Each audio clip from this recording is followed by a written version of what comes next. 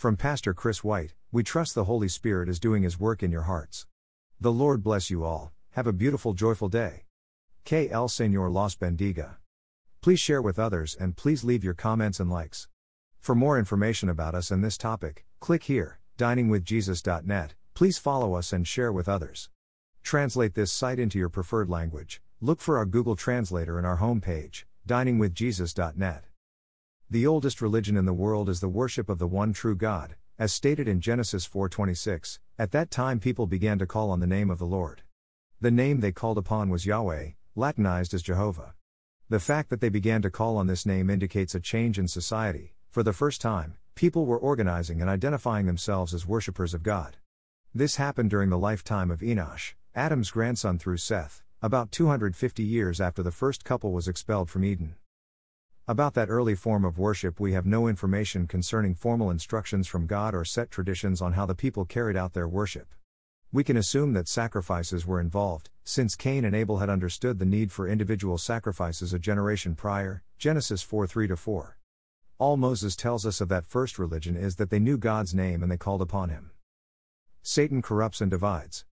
It wasn't long before the pure religion of calling upon God's name was corrupted by idolatry and divided into literally hundreds of religions.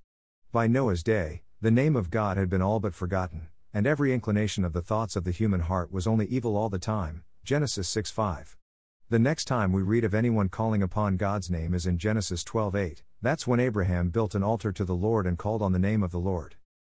The oldest pagan religion for which we have evidence of an organized following is Egyptian. The Egyptian culture with its many gods was already well established by the time described in the latter part of Genesis and the book of Exodus. Abraham had dealings with a wealthy, growing Egypt and its pharaoh, Genesis 12:10 ff.